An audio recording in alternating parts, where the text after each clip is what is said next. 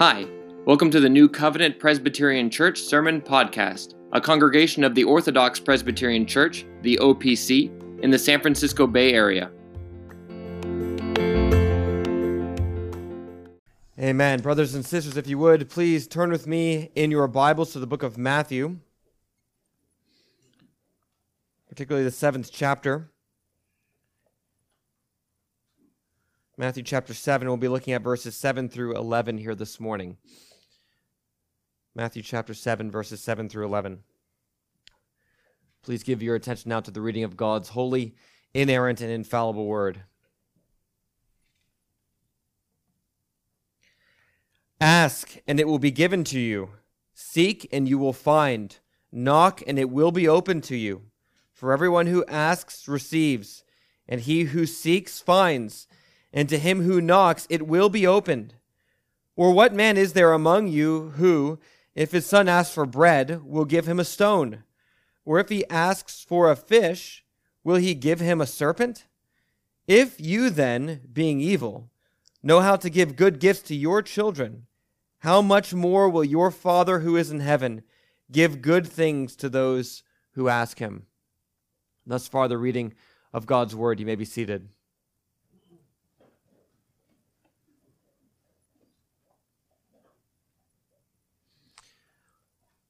Let's go to the Lord once again in prayer.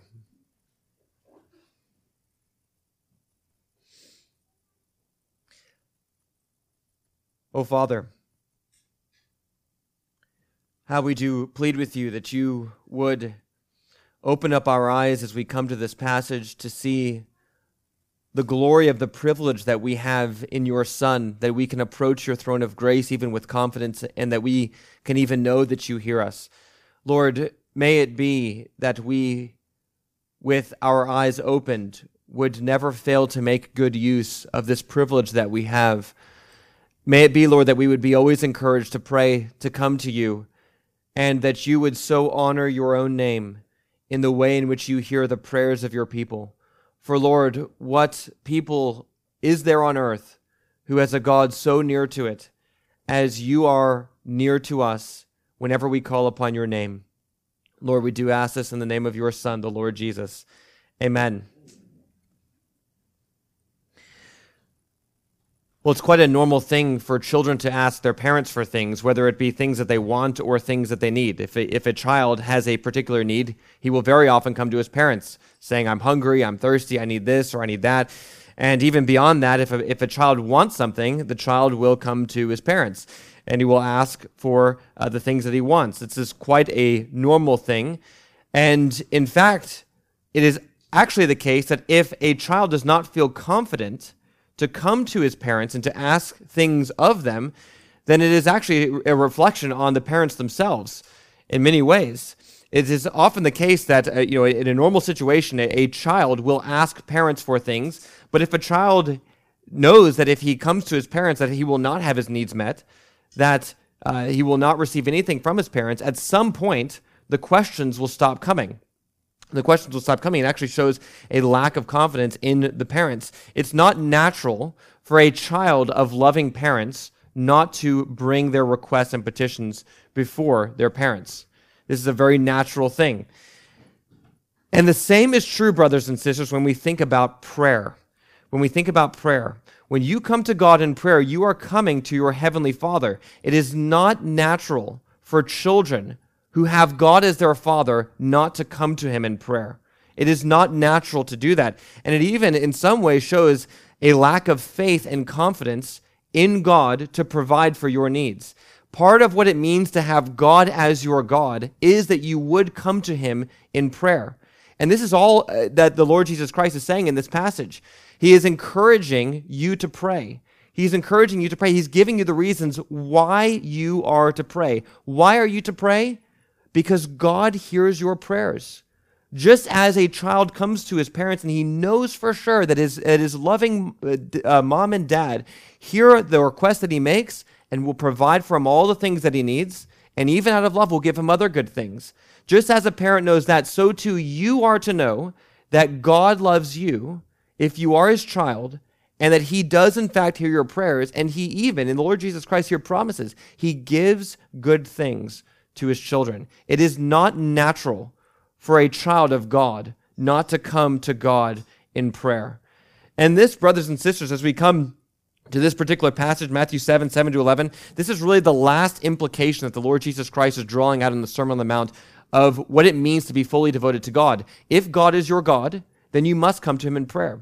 Now, this is the third. I've said this is the last. It's the third major implication that the Lord Jesus Christ has brought out. If God is your God, and if you are pursuing him with everything that you have, then it does not make sense to worry. It also does not make sense to judge others. And here the Lord Jesus Christ is saying it also does not make sense for you not to pray.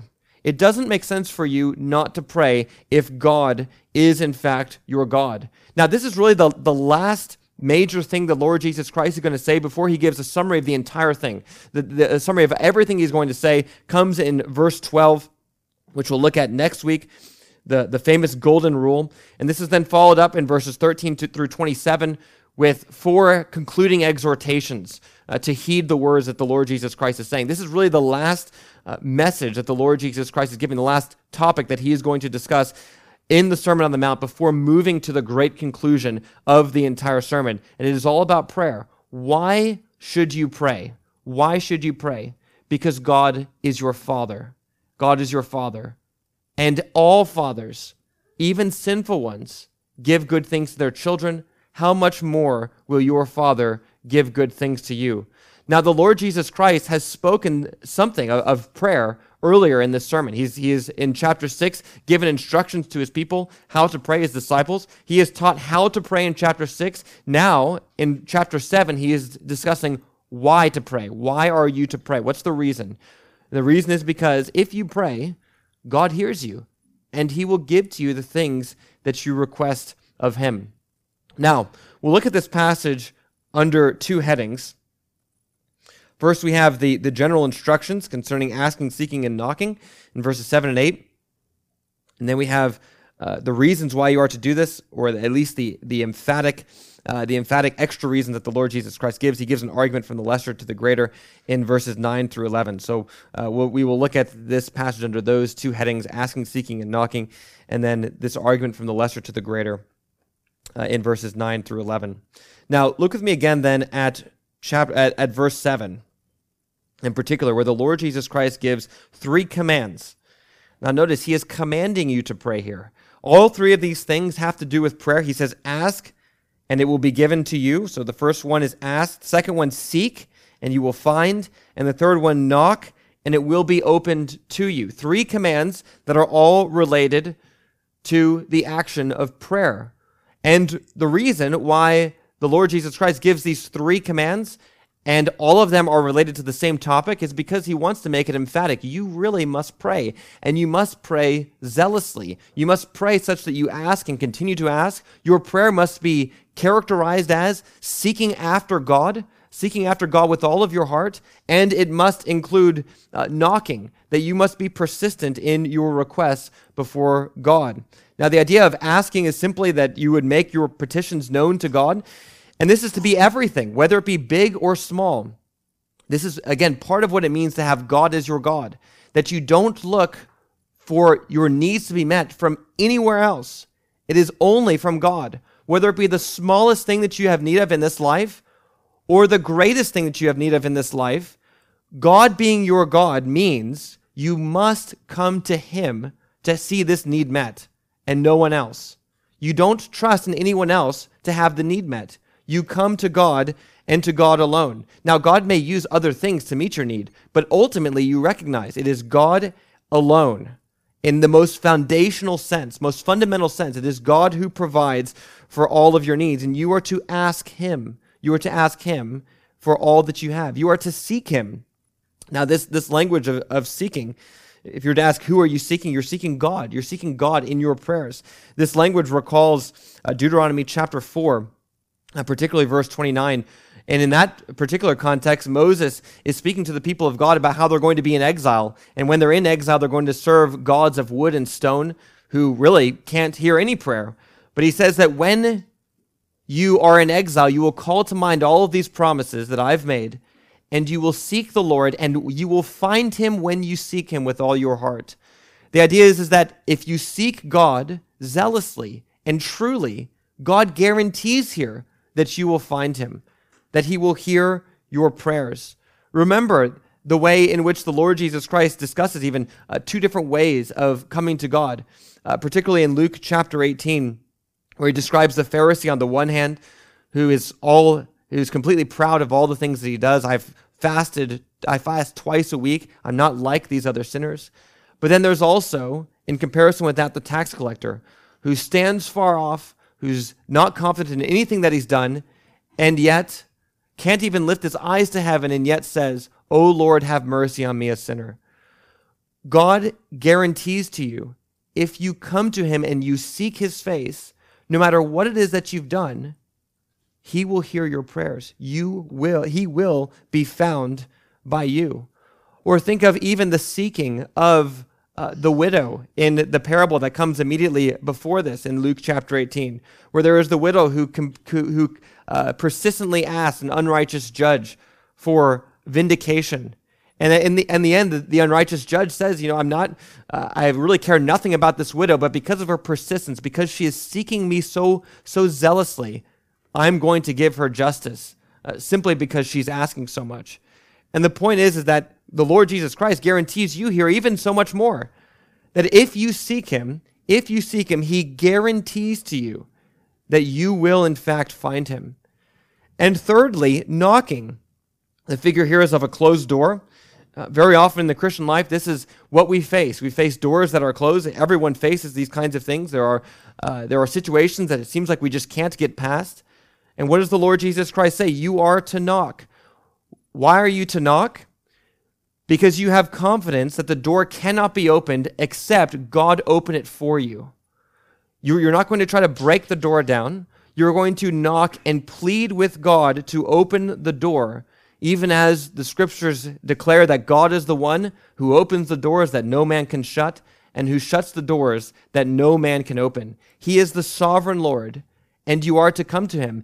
And Christ guarantees here, if you come to him, the door will be opened to you. Now notice here, there are these three commands then. There's ask, seek, and knock. Notice here, though, the Lord Jesus Christ here, the main point of the first two verses is to show that there is a guaranteed result if you come to God. There is a guaranteed result. If you ask, it will be given to you. If you seek, you will find. And if you knock, the door will be open to you. Notice this is even repeated. It's emphatically said by the Lord Jesus Christ. He gives the command and then gives the reason, ask and it will be open to you. And then in verse 8, he gives a summary, a general principle that always applies. You are to ask because God will do this for you. And then just so you know, this is what always happens. Everyone who asks receives, and everyone who seeks finds, and everyone who knocks, the door will be opened to them. Jesus Christ is emphatically saying that if you come to God in prayer and your heart is true to him, that God hears all of your prayers. He hears your prayers. And not only that, he even answers prayers. Now, brothers and sisters, will it be then, if you think about what you have in prayer, the scriptures teach in James chapter 4, which we'll look at in a minute, James says, you do not have because you do not ask. The reason you do not have is because you do not ask. Now, there's more that he goes on to say, but if we just stick with that first part, that you do not have because you do not ask. Will you continue in this life not to have because you are unwilling to come to God in prayer? Think of what it is that you have in prayer.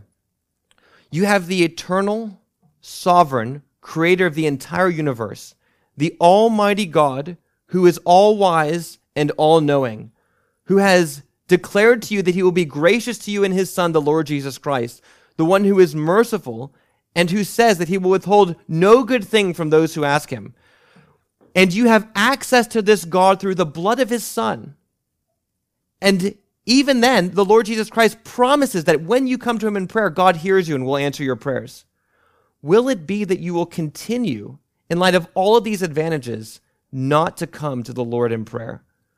will it be that you will say, I will just go on with life and continue not to have? Why would it be if all of these things are true that you would not pray consistently and zealously to the Lord? And I ask you, brothers and sisters, this morning, does your prayer life reflect the truth of these words? If these words are true,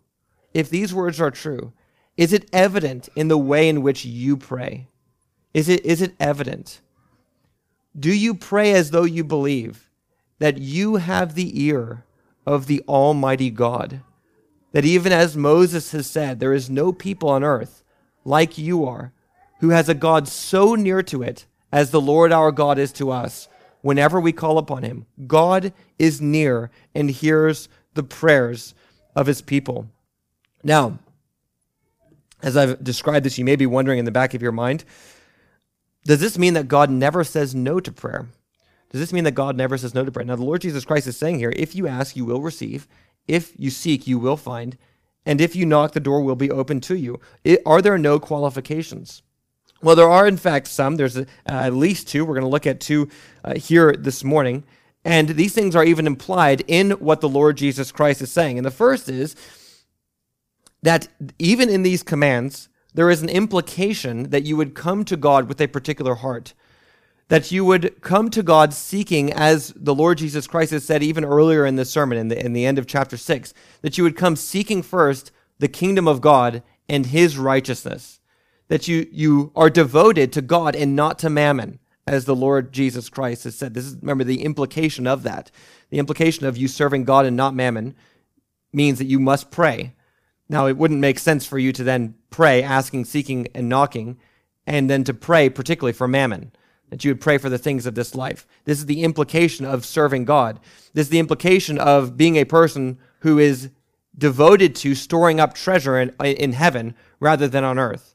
And so there is an implication here that you, even in the way in which you pray, you are to pray zealously, but you are to pray for things that are good insofar as God defines it as good, that are good insofar as they promote the kingdom of God and his own glory. Now, this is what James talks about in James chapter 4, as I mentioned. He says, you do not have because you do not ask. But then he goes on to say, you ask and do not receive. So here's what God says no. You ask and you do not receive because you ask wrongly to spend it on your passions. And then he goes on to then call those whom he's addressing adulterous people. It would be quite adulterous if you were to say that you're devoted to God and then come to God in order to get mammon, in order to pursue idolatry. That would be something like a wife coming to her husband and asking for the provisions to be able to commit adultery. That's what James is speaking of. So you do not have because you do not ask. And you ask and you do not receive because you ask wrongly. So there is implied, even here, as I mentioned, just if you take this passage in its context, there is an implication that you must come to God truly seeking the things which are good as defined in the Word. They're good as defined in the Word. Now, the second qualification that we have to note, and again, this is implied in the text itself, is that God may say no for your good. God may say no for your good. You may misdiagnose what is actually the best thing for you. You are of limited knowledge. And God may, as the one who is the all-knowing, sovereign, and good God, he may withhold something in particular that you request from him in order to give you something that is, in fact, even better. And this, in fact, even happened with the Lord Jesus Christ. Think about his prayers in the Garden of Gethsemane, immediately before he's going to be betrayed and arrested and ultimately crucified. He prays to God that the cup of the suffering, the cup of wrath, which he was to receive as the one who was going to make atonement for the sins of his people, he prays that cup would pass because of the sheer horror of what it would mean to actually drink from that cup. He says, Lord, if it be your will, let this cup come to pass. Now, he's willing to submit himself to the Lord, and this is the way we are to make our requests as well. If you are calling me to this, and there is no other way, I submit myself to you. But yet, notice the Lord, the Father, does not, in fact, have the cup pass from the Lord Jesus Christ. He must drink the cup of God's wrath in order to make atonement for the sins of his people. And such is sometimes the way it works with us as well. But what we are told in the scriptures is that the Lord does not, even as it says in Psalm 84, the Lord does not withhold any good thing from those who fear him. He doesn't withhold any good thing. And so it must be then, brothers and sisters, that if you ask for something and it appears that the Lord has said no, that he is in fact giving you something greater, even as he says no to the particular thing that you have requested. And in this way, it in some ways can't even really be considered a no answer. If I refuse to give my son something because I plan to give him something even better, then in some ways it's a no, but in some ways it is in fact something better. And this is what the Lord Jesus Christ is promising even here. God does hear your prayers.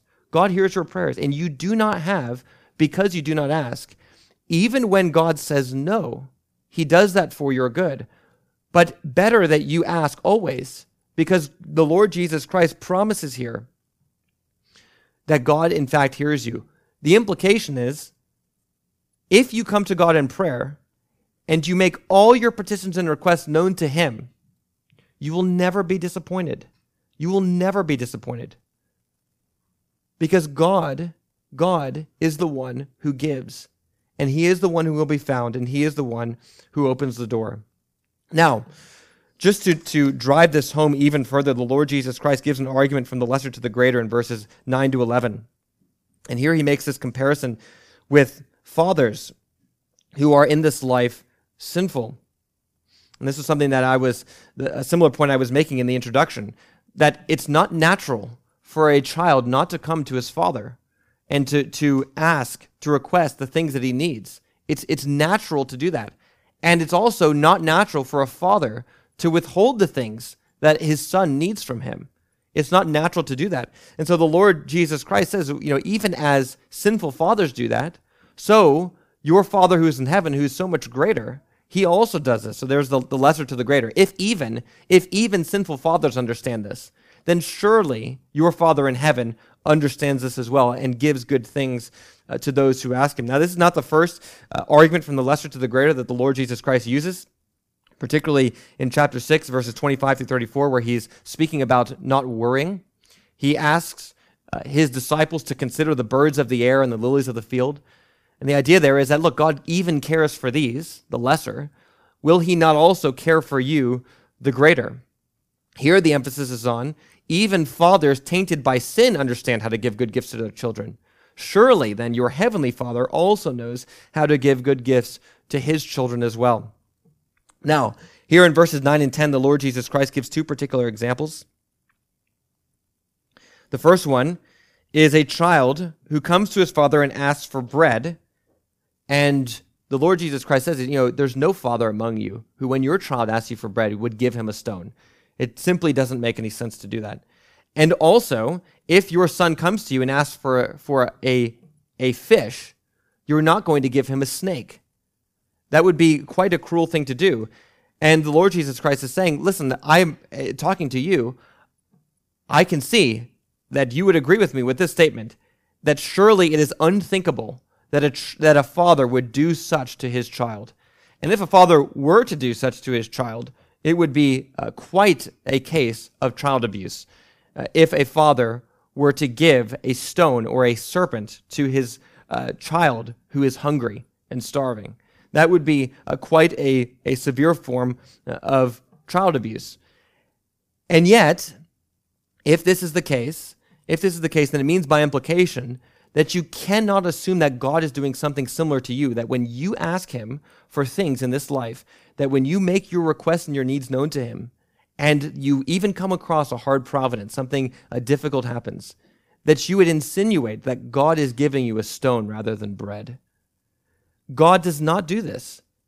Notice what the Lord Jesus Christ says, and even in the conclusion, in verse 11, he says, if you then being evil know how to give good gifts to your children, if you then being evil, he assumes that every father whom he's speaking to is evil. And this has implications, of course, with what we would think about the possibility of earning salvation by our works. Here, the Lord Jesus Christ gives a blanket statement. Everyone is evil that he's speaking to, and therefore, if there is going to be a salvation, it can only be by grace. But the implication here in the context is that, listen, all of you are quite flawed fathers, and yet you know this. And is it not the case that God is the perfect Father, that he is the righteous and good God who always does what is right and good for his people? If you know how to give good gifts to your children, how much more does your heavenly Father know how to give good things to his? And if this is the case, then, brothers and sisters, then you must pray. You must pray. You must pray, because not to do so is actually a subtle argument against God, that he is in fact not a loving and caring God. Again, it is not natural for children not to come to their parents when they are in need. If a child can't come to his parents when he has a need, it shows that the child does not believe that the parent will meet his needs. And brothers and sisters, such is the same for you when you do not pray. It is a subtle sign of not believing that God will in fact meet all of your needs. And here the Lord Jesus Christ is saying it simply doesn't make sense. God will surely give to you good things. He knows how to give good gifts to his children. He knows how to give good gifts to his children. Now, another implication of this then is that if you ask God for something, and in fact there is something difficult that comes your way, then it also means that you cannot say that you must have something different or else God is violating this verse. Now, what I mean by this is sometimes we say, well, God surely wouldn't give me this because I know that this other thing is better. And therefore we say that surely then God is just not working here, or he's not answering my prayer, that sort of thing. Now, to give a more concrete example of what I'm talking about, there is a book written by a feminist biblical scholar named Bread Not Stone. Bread Not Stone is alluding to this verse. The idea is that God would never give women a stone. He must give them bread. The problem is then she goes on to define what she means by bread versus stones. And so she, goes through what she believes is the oppression of women. She believes that women are oppressed in certain ways. And she believes, well, since women are oppressed in these ways, certainly God is not giving us this kind of oppression. He's going to give us bread, and that means a certain kind of equality that a feminist would typically argue for. The problem is that what feminism calls oppression is actually a good gift that comes from God. And it's actually better than to understand what the scriptures say are in fact good for us and to receive those things as good things. We can't say that, in some sense, hold God hostage and say, I know that I deserve this thing, because if I don't receive this thing, then it is receiving a stone from God. God is the one who decides what the bread is and what a stone is. And it is for you to believe that when God gives you something that he says is bread, that it is in fact bread. This is part of what it means to have faith, that you would receive the things that God calls a blessing. So an example of this, maybe perhaps even related to feminism, would be children. Many times people think in this world, it's becoming even more common today, to think that children are in some ways a burden, and you put off having children, you don't want to have a lot of children, whatever. That sort of thing is becoming very, very common. But the Bible says that children are a blessing from the Lord. And if God gives you a child, then this is a blessing to rejoice in. You can't say that God's giving you a stone because he's added a burden to your life. There may be difficulties that come with having children, but God defines what the blessings are.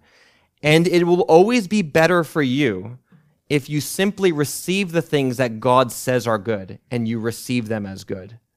It is quite a twisted thing for God's children to say that the great things that God gives to him are in fact stones. that in and of itself as well shows a lack of faith in God as Father. God is the one who knows what's best. My son does not know as much about what is good for him as I know what's good for him. And when I tell him that something is good for him, it is best for him if he believes me and he receives the things that I give to him as one who is confident that I have, in fact, his best interest at heart. So this is what it means. If God is, in fact, your Father, that he will, in fact, give you good things. And it is for you to believe this and so to pray in light of this truth. And notice, this is exactly what the Lord Jesus Christ is saying just in terms of the relationship between our sinful fathers and God. The whole basis of this entire passage, the whole basis of this comparison, is that God, in fact, is your Father who is in heaven. That God is your Father. Everything is rooted in this great reality. That when you come to God in prayer, you are coming to your heavenly Father. And it is in the nature of fathers to care for, to protect, to provide for, and to love their children. Now, it may be that you did not have a father like this. Perhaps you did not have a father that cared for you and that you didn't have a father that you could rely on.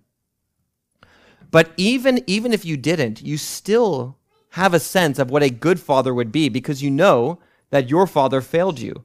All of us have a sense of what it would look like to be a good father or to have a good father.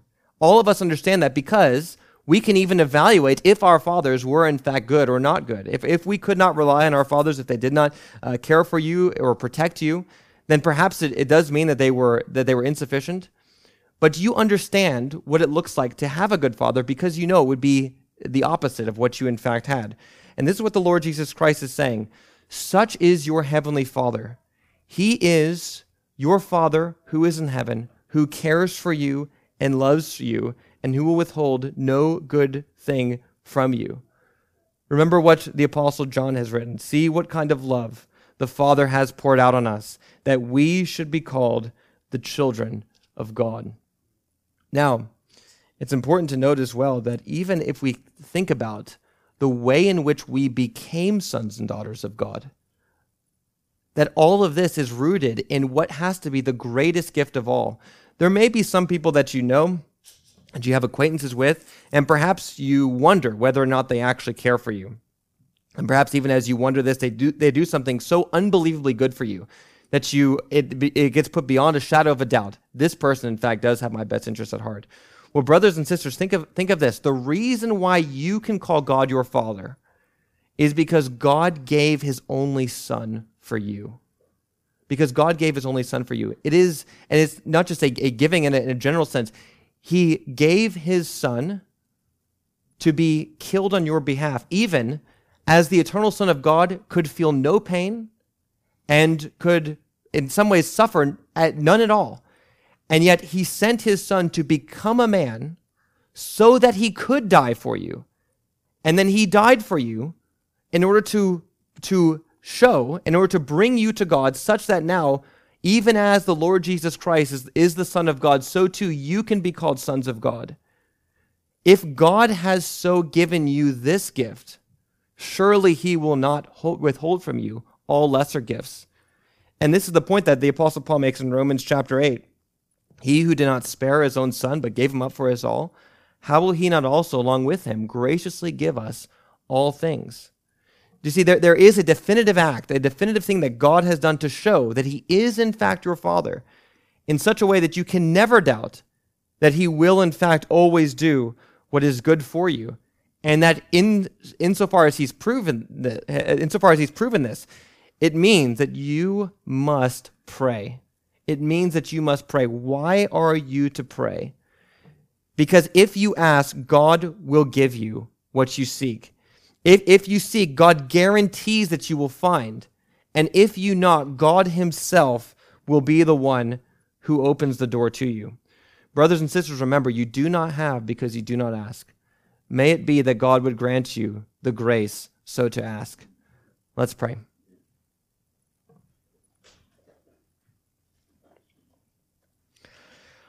Oh, Father, how we do plead with you that you would grant to us grace in pursuing you in prayer. Lord, we confess that often our prayer lives are pitiful. They are pitifully weak, especially in light of the great truths of the Scriptures, the great foundation that has been given to us in prayer, that we can come to you, the Almighty, the all-knowing, all-wise, holy and glorious God, the merciful and gracious God who is faithful to all of his promises, that we can come to you and know that you hear us.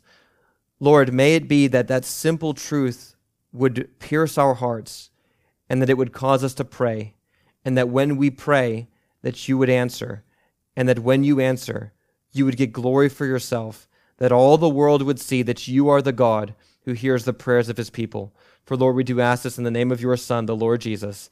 Amen.